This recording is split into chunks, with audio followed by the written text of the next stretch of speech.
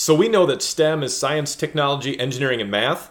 But for one teacher who began a STEM coordinator role just as the pandemic hit, she's helping to make STEM about strategies that engage minds.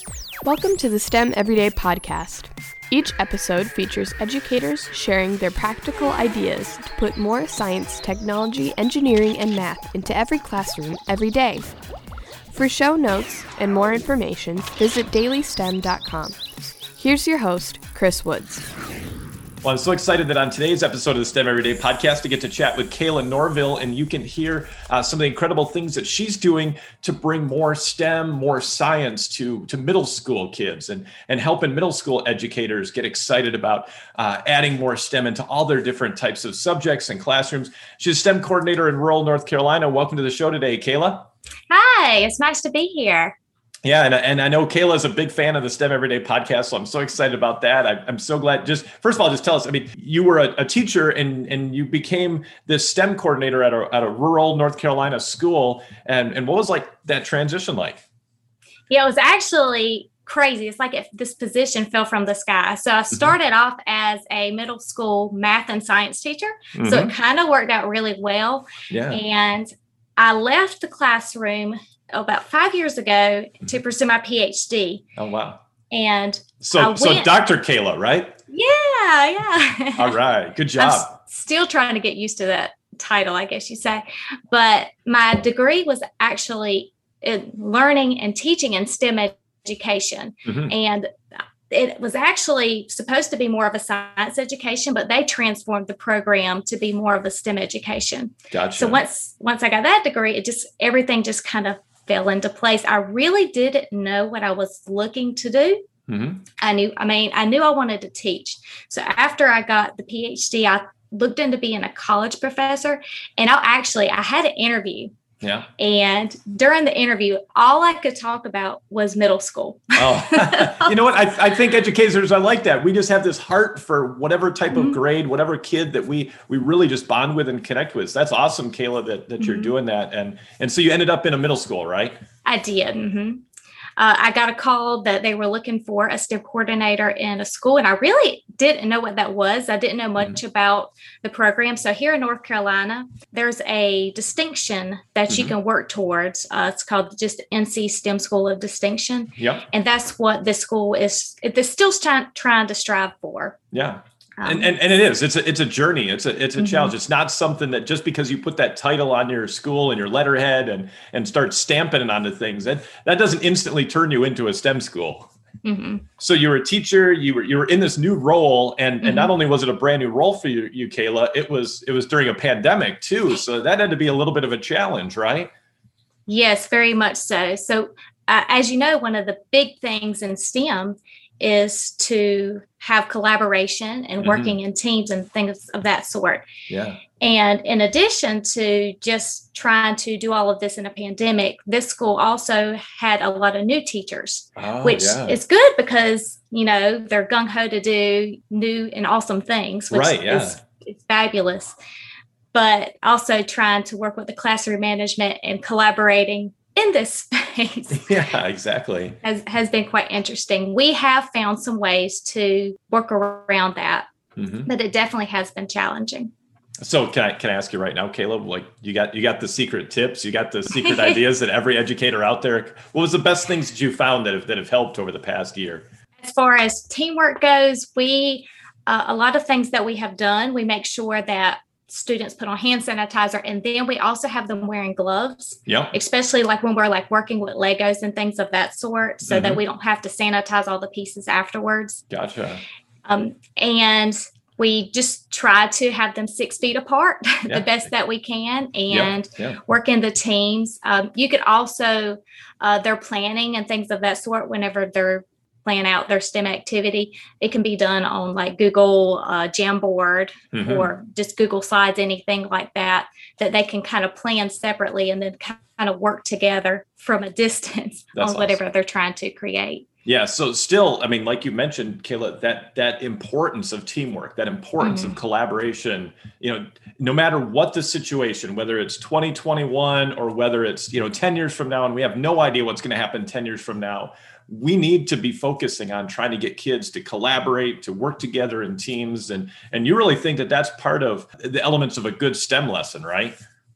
Yes, that's definitely, because I think about just in the real world, like working as a teacher, you have to collaborate with your colleagues, especially if you want, doing the STEM stuff, you have to like plan PBLs. Yeah. Or thinking of every different type of career out there. I mean, there's so much going on where people are working together in teams, and not only, even right now, think about it, they're working on teams designing things, and they're in all different spaces and different businesses, offices across the country and the world, and at home now, being able to still collaborate. So that's awesome that you got that as part of a great aspect. Now, you've been sharing a lot of the ideas that you've been learning and coming across, both as a science teacher in middle school and then also as a STEM coordinator. You created a website, brightinthemiddle.com. Definitely check it out, educators, brightinthemiddle.com. You've got lots of blog posts, resources, and ideas there. What's the motivation for trying to just share those ideas?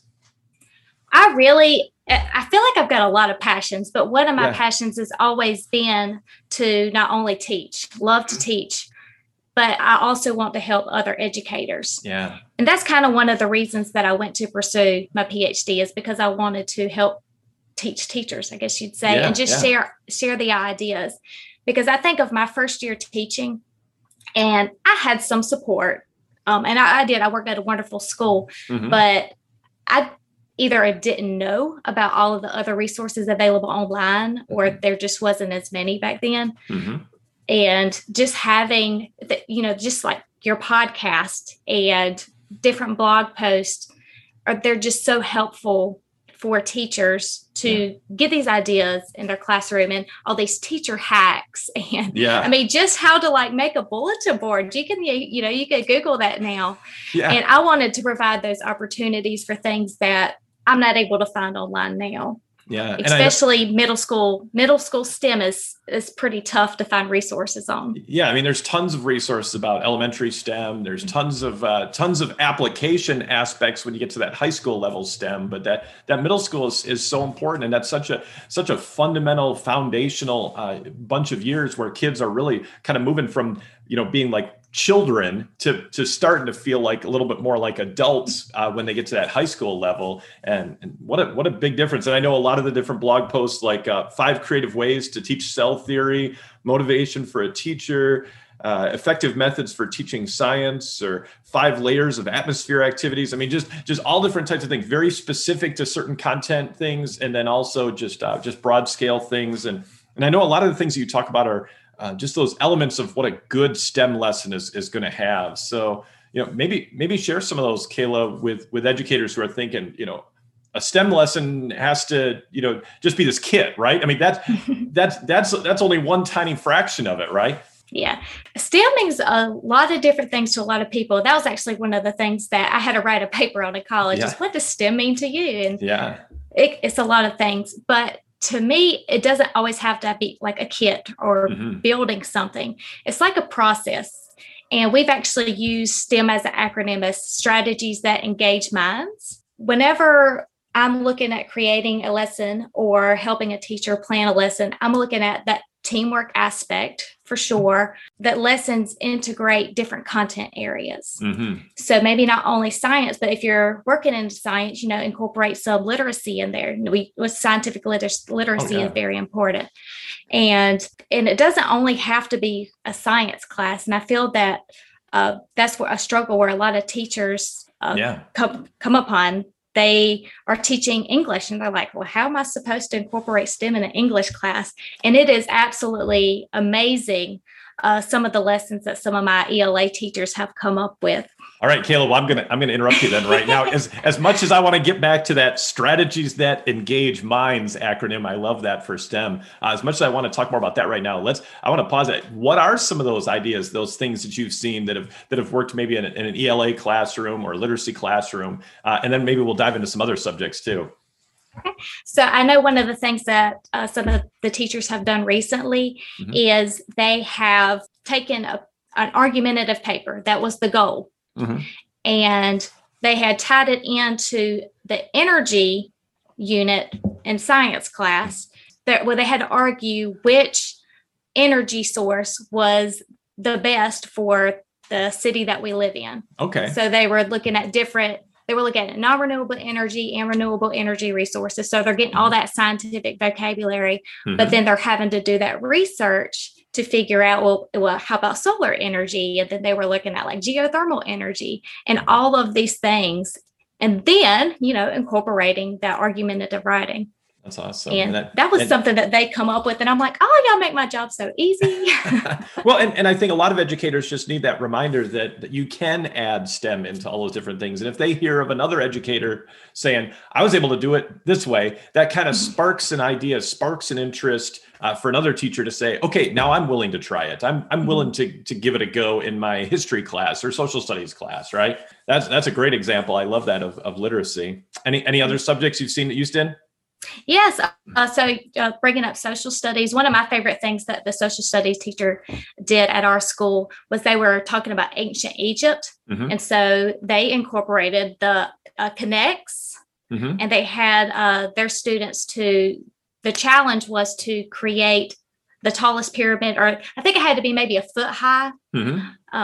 So we had to create the pyramid with connects. So they actually didn't see what the connects looked like, and a lot of them hadn't worked with it. So they had to try to guesstimate a design based and not knowing what they were about to see. Yeah. And then they had a class period to create this pyramid after they learned about the history and things of that sort. Yeah, that's awesome. That was fun. And again, it makes it tangible, makes it real life, and it makes it where they're really actually seeing that thing visually. Of course, every kid knows eventually what a pyramid looks like, but other ideas. If you had to share, these are some of the best STEM lessons I've seen my educators at our school using. What are some of these great ideas that other educators could say, ooh, that's a good one. I would love to use that in my classroom. Probably could go on for days. That's okay. Go for it. But I could talk about one in our math class because, it depends on which subject you're teaching in math. I feel like geometry is a little bit easier to incorporate some STEM lessons into. Oh, yeah. But the teacher was discussing converting fractions, decimals, and percents. And there's probably some more you could do with that. I'm still brainstorming. Yep. But we ended up having a water bottle flipping challenge because, kids love to do that. Yep. We had them to fill up the water bottle at just different levels and try out flipping and how many times it was successful. They did it how many times out of 10, how many times out of 20. And then they had to take these fractions and convert them to decimals and percents. And it was a whole inquiry-based process because they had to try to determine which percent level water was going to be the most successful while converting all of these fractions, decimals, and percents. There's optimization in every type of thing out there, whatever you're designing. So that's a cool one, as opposed to just here's a bunch of numbers, turn them into fractions, decimals, and percents. So and they had a blast. Yeah. So educators, just those simple things, look around. What are your kids interested in? Are they interested in water bottle flipping this year? Are they interested in something completely different this year? Just find something that they're interested in and run with it.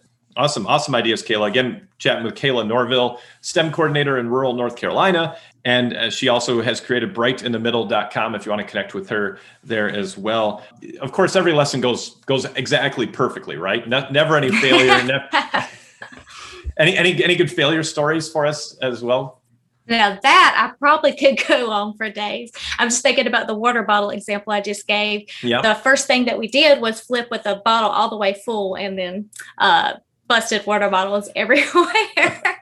So that is definitely a fail. So I would say if you do the water bottle challenge or whatever you want to call it, be sure to let's just not fill the bottle all the way up. Yeah. Or at least show a demonstration and only make one mess. One person make the mess instead of everybody. And if you make the mess, but then again, kids learn from that too. When they almost sometimes it's a good idea, I think, for educators to actually build in a something that they know is going to fail for those kids.